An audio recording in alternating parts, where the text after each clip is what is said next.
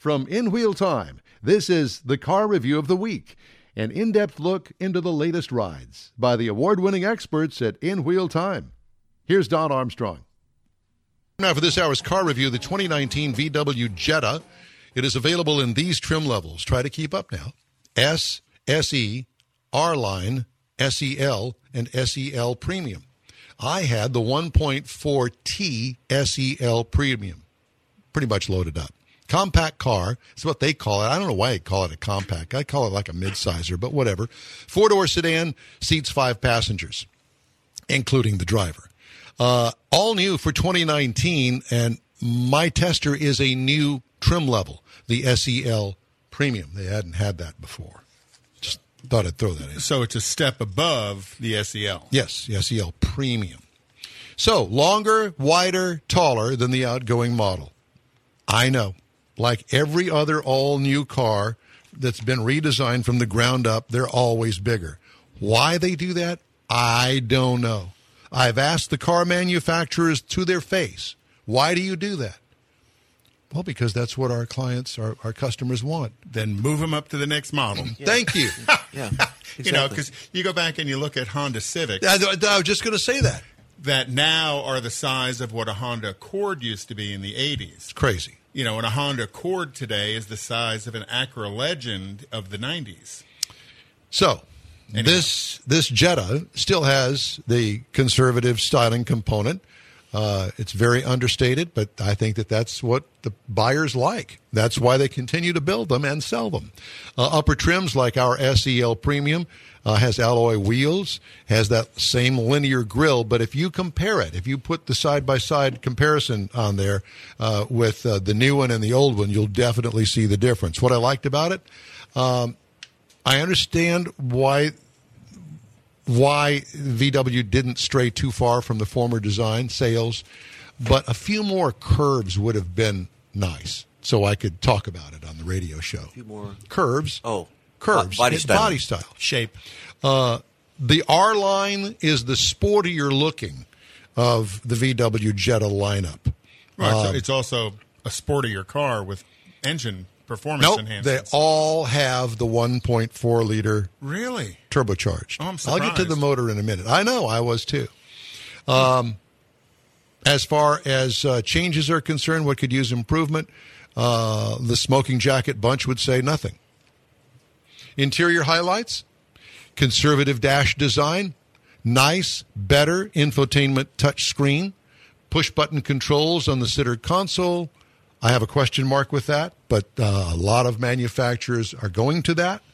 I have reservations about it because of the cat, the kid, whoever, even me, reaching down there and accidentally hitting a button while we're going. And not knowing what button you push. Yeah.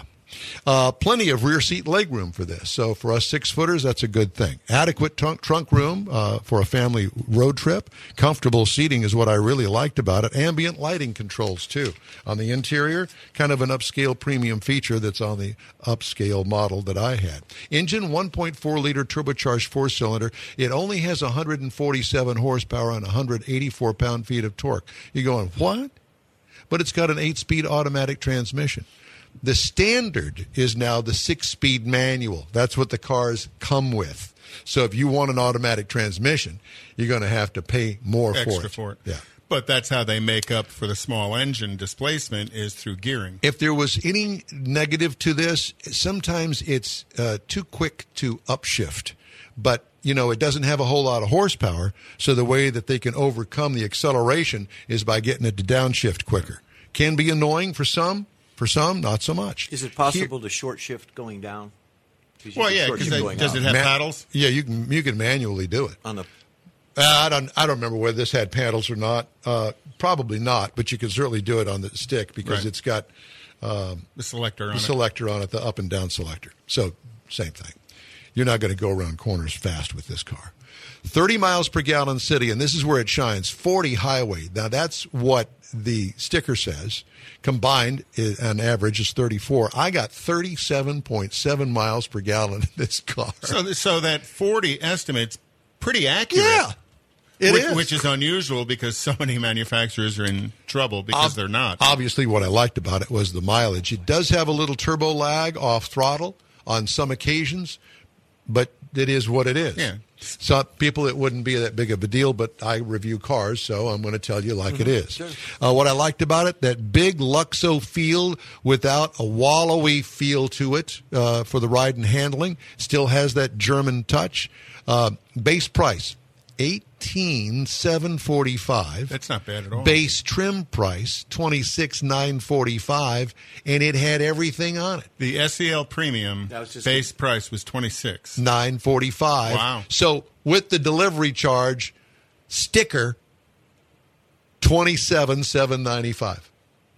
That's a heck of a price It for that is. car. I'm in. Yeah. You know, you're talking about German quality, German performance as far as the ride and handling of it, I was pumped. and close to 40 miles to a gallon. So base model, $18,745, compares with the Honda Civic at $19,450, the Kia Forte, $17,790, Mazda 3 for $19,345, and the Corolla for $18,600, hanging right in there. So these are entry-level vehicles for first-time buyers. I would say the Jetta's kind of a step up from an entry-level vehicle because I would put the Jetta at physically Me too. larger and in the interior larger than all those cars you just named. It's a nice car. So take it for what it's worth. All right. See and hear other weekly reviews from the award-winning experts at In Wheel Time.